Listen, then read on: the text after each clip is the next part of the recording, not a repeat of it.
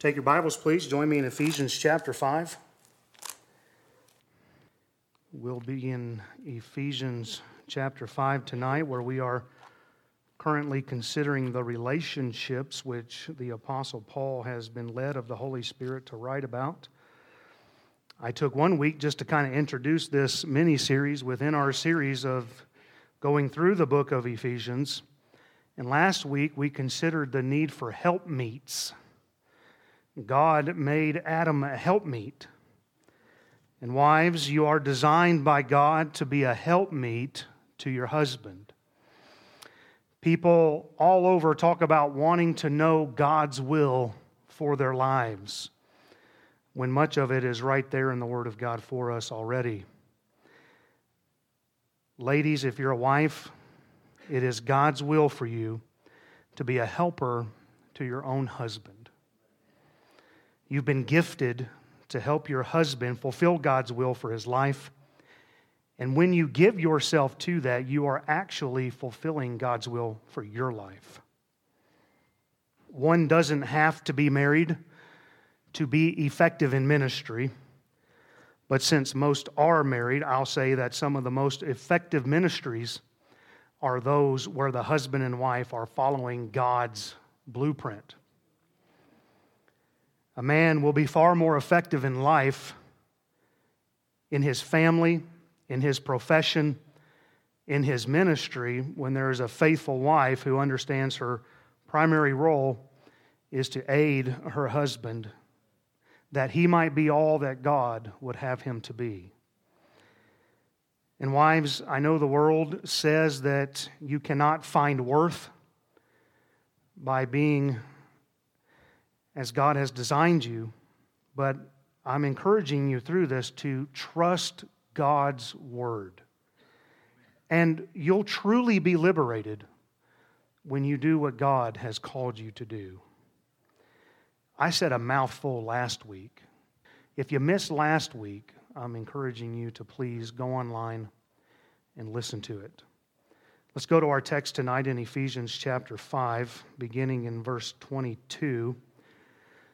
Our text for this part about the wives that we've been talking about is only through verse 24, but I would like to read through the end of the chapter. Wives, submit yourselves unto your own husbands as unto the Lord. For the husband is the head of the wife, even as Christ is the head of the church, and he is the Savior of the body. Therefore, as the church is subject unto Christ, so let the wives be to their own husbands in everything. Husbands, love your wives, even as Christ also loved the church and gave himself for it, that he might sanctify and cleanse it with the washing of water by the word, that he might present it to himself a glorious church, not having spot or wrinkle or any such thing, but that it should be holy and without blemish. So ought men to love their wives as their own bodies. He that loveth his wife loveth himself. For no man ever yet hated his own flesh, but nourisheth and cherisheth it, even as the Lord the church. For we are members of his body, of his flesh, and of his bones. For this cause shall a man leave his father and mother, and shall be joined unto his wife, and they two shall be one flesh. This is a great mystery, but I speak concerning Christ and the church. Nevertheless, let every one of you in particular so love his wife, even as himself, and the wife see that she reverence her husband. I'm not sure that any other two words in marital history have caused such a wide range of emotions as wives submit. For some, they love it. For many, they hate it. But when we depart from this command, we are departing from the Bible. Once we try to fit the Bible into cultural norms, we have to ask ourselves, where will the compromise end? I realize there are now these so-called gender-neutral Bibles. Those aside, I have no idea, for those who read even modern versions for that matter, I have no idea how they can see a wife's role in the Bible and then have a clear conscience about being a wife and pastoring a church. It blows my mind. The Bible is so clear on the issue. My point is, even as independent Baptists who tend to toe the line more scripturally than most, if we compromise on this, where is our compromise going to stop? The same book which tells us Jesus saves is the same book which says, wives, submit. Everything we know about God is from the Bible. And if we use the Bible to preach about God, then why would we change what that very same book says about other areas of life? We're not to pick and choose what we will believe and what we won't believe. And we're not to choose which of God's principles are still valid in the 21st century. I understand that it takes time to grow in many areas of the Christian life. And there's struggles in doing that. But we shouldn't just dismiss it because it's difficult. God's principles will remain the same in every generation. Let me give you my opinion on why I feel like these two words have caused such a stir, especially in the day and age in which we live, and has caused a division for so many homes and marriages. I believe it's because all we've heard is wives submit. But the command for a wife to submit must be preached in the context of the entire verse and the entire chapter. And so we can't just throw out these phrases and never explain what all that entails. If all we ever do is take the two words, wives submit, it immediately kind of has this negative connotation in our minds because we naturally, in our flesh, don't want to submit to anybody. And so we don't naturally like that. That's why we rebel against our parents. That's why we get the idea of, I'm going to go join the military. And honestly, some of that's just a natural part of life. I was explaining to my kids, the reason why, as you're getting older, you more and more look at some of these things the way you do is because God's put it in your heart to move on one day. And that's a whole other thing, and maybe we'll get to that when we get to children obey. But when we look at this in its entirety, then we read, wives, submit yourselves unto your own husbands as unto the Lord. The world will never understand this principle. Because without Christ, you can't rightly understand a lot of this. And so all they hear are those two words. But they don't hear, nor would they understand what the rest of the verse is saying. The other major issue is so many women have been put through such detrimental relationships that there is now a fear in giving themselves over to a man, either through abuse, be it physical, mental, emotional, whatever. There's a distrust of men. And when the Bible then says, wives, you need to submit, there's immediately a wall there. And I'm not saying they don't have a legitimate reason for those feelings, but when the Bible commands it, He gives the grace to obey it. What I'd like to do with this verse is initially take a look at it in reverse. Before we talk about submit, let's talk about the phrase, as unto the Lord. If there are going to be submissive wives, then your heart has to be right with the Lord. Remember what Paul said before he wrote all this? He said, you got to be Spirit-filled. And so your heart has to be right with God going into it. As you would submit yourself to the Lord, you submit yourself to your husband, because in verse 23, the husband is the head of the wife. As the church is to be in subjection to Christ, so wives are to be to their own husbands. And the picture is when a wife refuses her husband's leadership, she is resisting the Lord. If you're resisting your husband, you're resisting God. And I'd put it this way, if a wife refuses to submit to her husband, she is refusing to submit to God. You submit for the Lord's sake because He commanded it. You won't submit to your husband until you submit to the Lord. So how's your relationship with the Lord, first and foremost? Until you get your relationship right with the Lord, you're not going to have a right relationship with your husband. But husbands, I'll get just a little bit ahead of the text for just a moment. When your wife submits unto you as unto the Lord, then you need to make sure that you're not requiring of her something that is not of the Lord. Colossians 3:18 says, "Wives, submit yourselves unto your own husbands as it is fit in the Lord," which means as it is proper. There is submission which is proper, but husbands, you don't have a right to expect your wife to submit to you unless you're being like your Lord. But wives, you're not required to do anything immoral, illegal, or unethical just because your husband said to do it. Wives, once your relationship is right with the Lord, once you're in proper submission unto the Lord, the next phrase is, unto your own husband.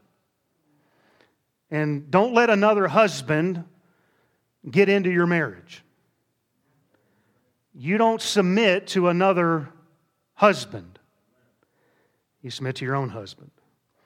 And don't look at another marriage and berate your husband because he's not like that husband. You don't know what goes on in that marriage. Amen. You don't know what goes on behind closed doors. Well, why can't you be more like so-and-so?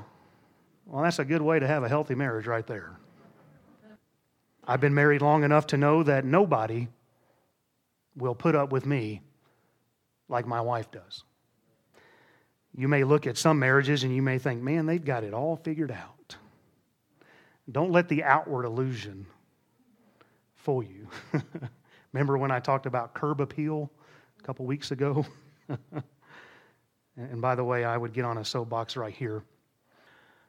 Ladies, you're heading for trouble if you're caught up in those trashy romance novels that lead you to believe there is an all-perfect man waiting to come and sweep you off your feet and save you from the disastrous relationship you're in.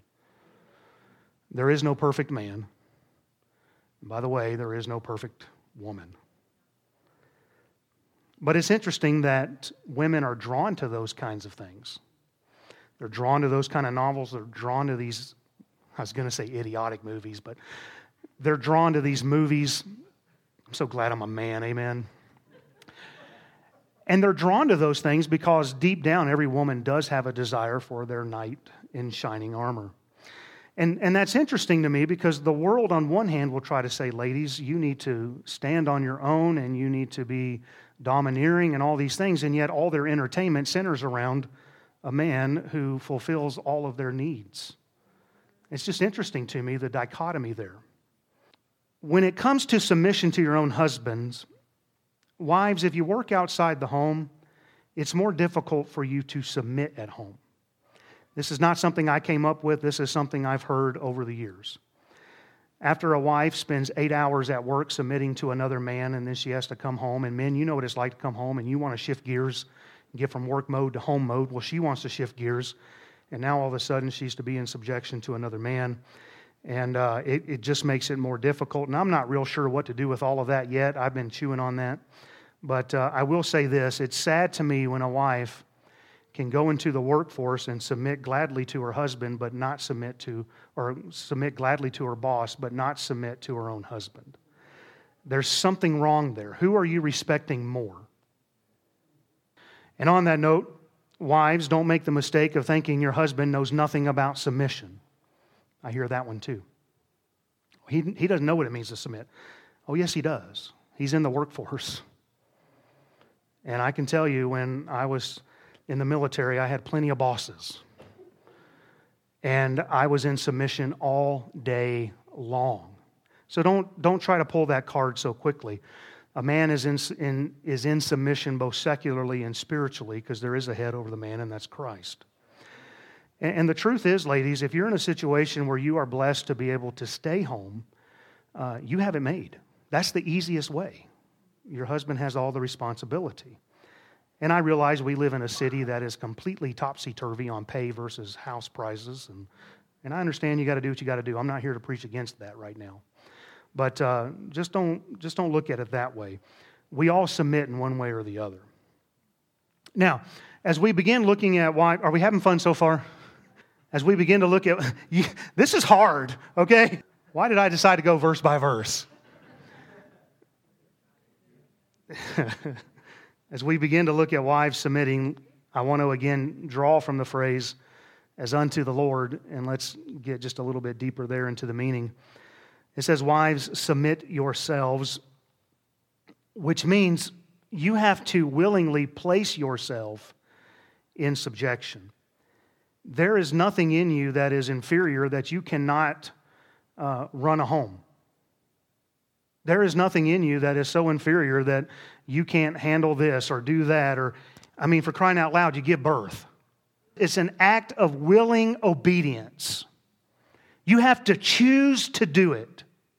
You have to choose to place yourself under His care. The Greek word, which makes up this word, is actually two words that make up this word for submit yourself. It means place yourself under another's authority for the sake of an orderly arrangement. God has an order in marriage. It's a willing, voluntary act of recognition and submission to His divine authority as unto the Lord. Listen to how this Greek word is used in Romans 13, verses 1 and 2. Let every soul be subject unto the higher powers. For there's no power but of God. The powers that be are ordained of God. Whosoever therefore resisteth the power resisteth the ordinance of God. And they that resist shall receive to themselves damnation. Why are we to be subject to governing authorities? It's not because they have earned the right, but it's because there is no authority except it come from God. Even Jesus told Pilate, you would have no authority, you would have no power except my Father gave it you. It's a divine institution. Pharaoh did not have to earn the respect of Joseph. Nebuchadnezzar did not have to earn the respect of Daniel. The king did not have to earn the respect of Nehemiah. They had a position ordained by God, and those men placed themselves under that subjection. They respected it. My military commanders didn't have to earn my respect before I would follow. Why is the wife to be subject to her own husband? Well, what does the text say again? Wives, submit yourselves unto your own husbands as unto the Lord. And let me get controversial for some. That man you married is in a divine position. When an officer pulls you over, you do not ask him, what's your rank? You don't ask, how long have you been on the job? How well did you fire last time you qualified on your firearm? He doesn't have to earn your respect because it's bestowed upon him. It's authority by virtue of his office. In similar fashion, the husband is the head. Not should be the head or ought to be the head or can be the head or will be the head or was the head. He is the head by virtue of who he is. Now, where does this view of marriage come from? Because people get all over the Apostle Paul. Well, it didn't come from Paul. It came from God in Genesis. God established this from the beginning. God first gave dominion to Adam before he ever made Eve. He named the animals. He did all this. And then God made Eve and brought Eve to Adam, and there was no need for the command to submit back in the garden because Eve understood the sovereignty of God. She understood her husband was divinely created to lead. There was a distinction all the way back in the beginning. Therefore, those who try to say the New Testament verses on marriage are outdated really have a problem with God's design all the way back from the beginning. A godly wife is one who is grounded in the right doctrine first. And she understands the difference between her and her husband. The Bible says God made them male and female. There's a difference. And so the husband is in a divine position. Ugly as he is. His hair is turning gray. It's turning loose. He weighs more than he did when you met him. His glory days are past.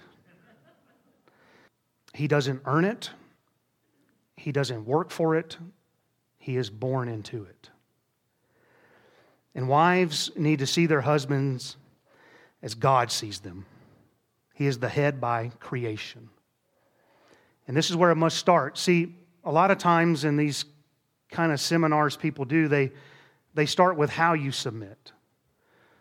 You don't start with how to submit, you start with why you submit. And it's because of how God has designed it. So what does it mean to be submissive?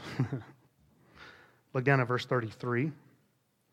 Nevertheless, let every one of you in particular so love his wife even as himself. And the wife see that she reverence her husband. There will never be a godly marriage once the wife decides that respect is something that has to be earned. A husband doesn't earn respect, he fortifies it. He has that position. He's supposed to do the things in which he makes the environment proper for that. He's already in the position of respect by creation. But what if he doesn't act respectful? I think we all understand that. God bless you. And I'm telling you, in this church, if your husband's treating you wrong, if he's hitting you, you come and tell me and I'll get it taken care of. Because we don't put up with that here. If it's illegal, unethical, immoral, we'll deal with it. And I understand if he doesn't treat you respectful, that's a difficult position to be in. But you cannot make your husband holy. It's only by the Spirit.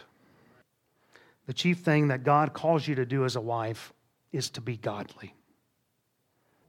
And what that means, according to verse 33 there at the end of it, is that you reverence your husband. The first part of submission is that you respect. You respect your husband. This means you don't subvert your husband's authority in front of your children. Feel free to pull them aside, but don't do it in front of your kids. Don't challenge him openly. Don't criticize your husband in public. Don't embarrass him publicly.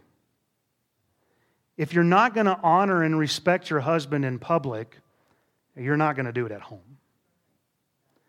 And as I stated last week, a wife, a good wife, a godly wife will be a crown to her husband.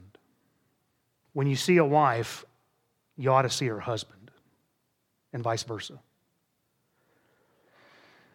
There's nothing that says you can't confront your husband in private, but you don't harm him with your mouth. Never have an acid tongue. It's natural for marriages to have reasonable conflicts. In fact, I think we could say once conflicts start, once conflicts stop, somebody has given up. There has been a stop in communication. And when conflicts cease altogether, you're heading for disaster. I'll never forget, Adrian had a friend and she said, "We never fight." And I said, "They'll be divorced." And they did. When there ceases to be some kind of confrontation, it usually means there's a wife who has taken the reins of the marriage and the husband's just given up. Or you have a husband who has beaten his wife down to the point where she's given up. Now, there's a way to argue in the Bible. Song of Solomon has a lot of answers for us. There is a way to argue, and we may talk about that some other series. But you might trim the nails, but you don't cut down to the quick, because that hurts. And you don't go that far down because you know he's in a position ordained by God, and you're not going to hurt him. Proverbs 12:4 says, a wife who is not a crown to her husband is as rottenness to his bones. That means she's a cancer. Proverbs 21:9 says, it's better to dwell in the corner of a housetop than with a brawling woman in a wide house. You know, I have found that most men really don't like to argue. But good night the women that will track down a man to keep an argument going. Proverbs 27:15 says, a continual dropping in a very rainy day and a contentious woman are alike. So wives, you respect him, you reverence the position he's in, but let's look at what else it means to submit. Would you turn to 1 Peter chapter 3? 1 Peter chapter 3, let's read verses 1 through 6.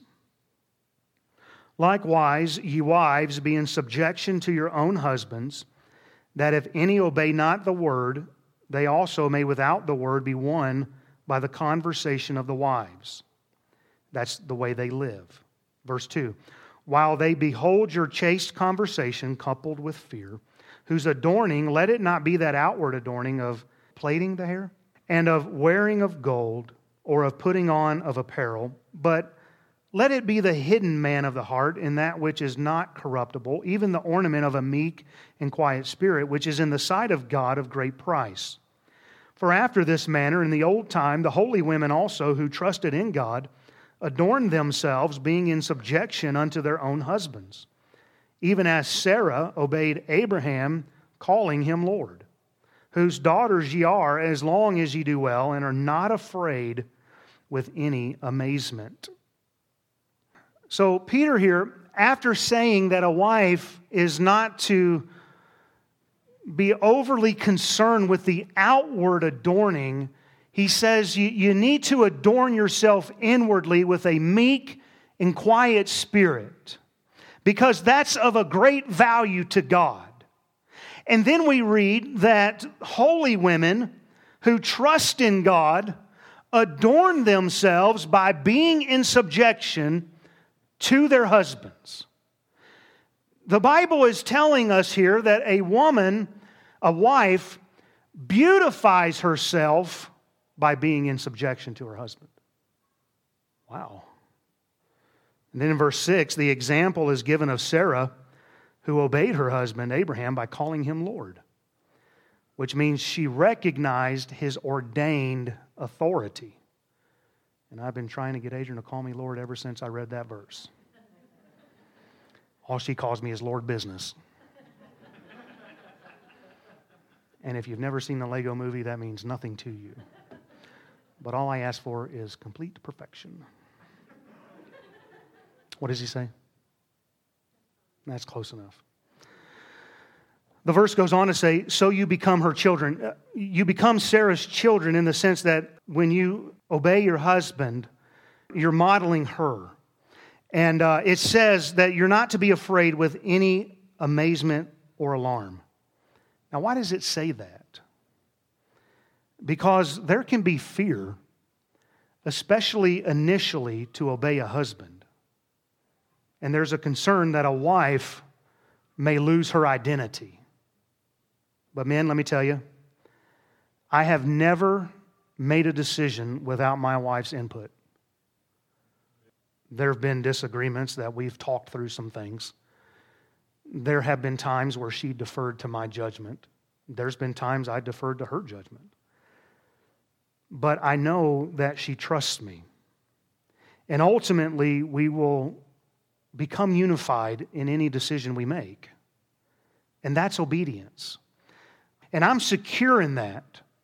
I know that ultimately my wife will defer to me, that she's not going to bow up, she's not going to stiffen her neck, dig in her heels, but that she will eventually come alongside of me And that even if she feels differently, we're going to go forward unified, and she's going to trust safely in me, and I'm going to trust safely in my wife.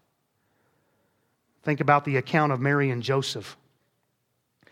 The angel Gabriel, he comes to Mary when she is not married yet, and he tells her God's plan for her life.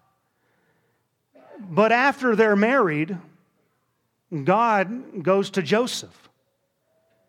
She had to trust Joseph when God told him, take your wife and the child and go down to Egypt. It can be fearful, but she had to trust. And then God said, I'm going to tell you when you're going back into the land of Israel. And what's kind of humorous, if you want to look at it this way, is God told him all this through a dream. Hey, Mary, I had a dream. We're going to Egypt. Oh, I had another dream. It's time to go back to Israel. And then on the way, God changes the plan and says, you know what? You need to go into Galilee. And you're going to go to a town called Nazareth. But she kept following his leadership. Wives, how would you like to have been married to Joseph? It can be hard to follow sometimes. She had to learn not to fear in following her husband. But she understood the sovereignty of God, and she understood her role in her husband's life. And so, wives, I would encourage you, don't be frightened when you start following God's word. When I was called to preach, my wife had to trust that I had heard from God. If she was going to reverently and obediently follow me in God's call for my life, she had to trust that. When we went through a very difficult situation in North Dakota in our church, I told my wife, I have to make a stand for what is right, and it may cost us our church. And it ultimately did. And she said, I'm with you. And after the vote, when I had to get up and walk out, she got up and walked out with me. When it came time to answer God's call to the pastorate, she had to trust that I knew this was God's will. And in turn, that it was God's will for our entire family. She knew, I didn't know at the time I would be medically discharged, but she knew that I was going to leave a very successful military career. And I want you to understand, in all of our marriage, I've never had to concede my leadership of the home to an openly rebellious or passive rebellious wife. Because she ultimately knows I will not choose this church over her. She has to safely trust that. When a wife takes over a husband, he gets extremely frustrated. Because one of man's most precious commodities is his masculinity. And when that starts to be taken away from him, he will initially fight for it, but eventually he's going to give up. And when a wife takes over, it's frustrating for the husband because she now has his role. And after years, he relents, and now the home is upside down in the eyes of God. And I've never, ever met a happy, joyous wife who has taken control of the home. Most of the time, they're bitter. Why? Because she is outside of God's design. And you end up seeing it manifested in this yakety-yak woman that won't shut up, but goes on, and the man's just over there smoking his cigarette, staring off in the distance. On the flip side, you'll see this dominant guy who has shouted her down, and now she won't even talk because she's lost all energy and has thrown in the towel. And men, I'm going to tell you, in time, Satan's going to bring a man along that's going to meet her affection needs. And she will go outside the home to find that. And so as I close, let me give you briefly what submission is not.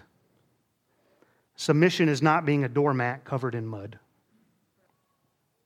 Submission doesn't mean that a wife doesn't have an opinion.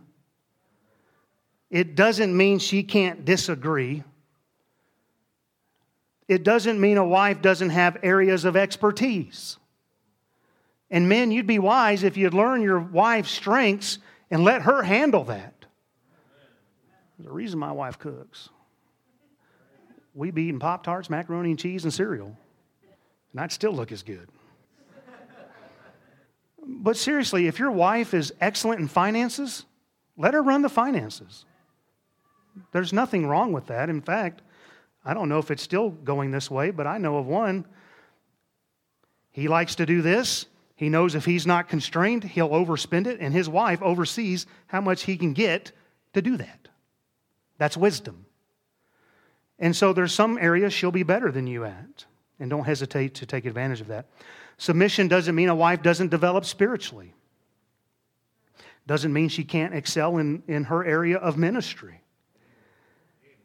Ladies, a good wife will know the difference between freedom and independence, between honesty and revenge, between confrontation and being hurtful, between dialogue with others and slander. And godly women know the limitations that God has placed them under. God has called the wife to be submissive, which is obedient and respectful. Satan went first to the wife to destroy the home. And wives, you've got to willingly place yourself under his authority. A husband cannot be what God has called him to be in the home if you will not do your part. He cannot rule his home well, and you're robbing yourself of a blessing. But if there's a godly, submissive wife, then you have a husband who can be all that God has designed him to be. You know, you can have great government, but it doesn't matter if the people don't follow it. You can have great parents, and it doesn't matter if the children don't listen. You can have a great pastor, but you need a congregation which follows. And you may have a great husband, and you may not even know it yet because you've refused to let him lead and follow. Let's pray.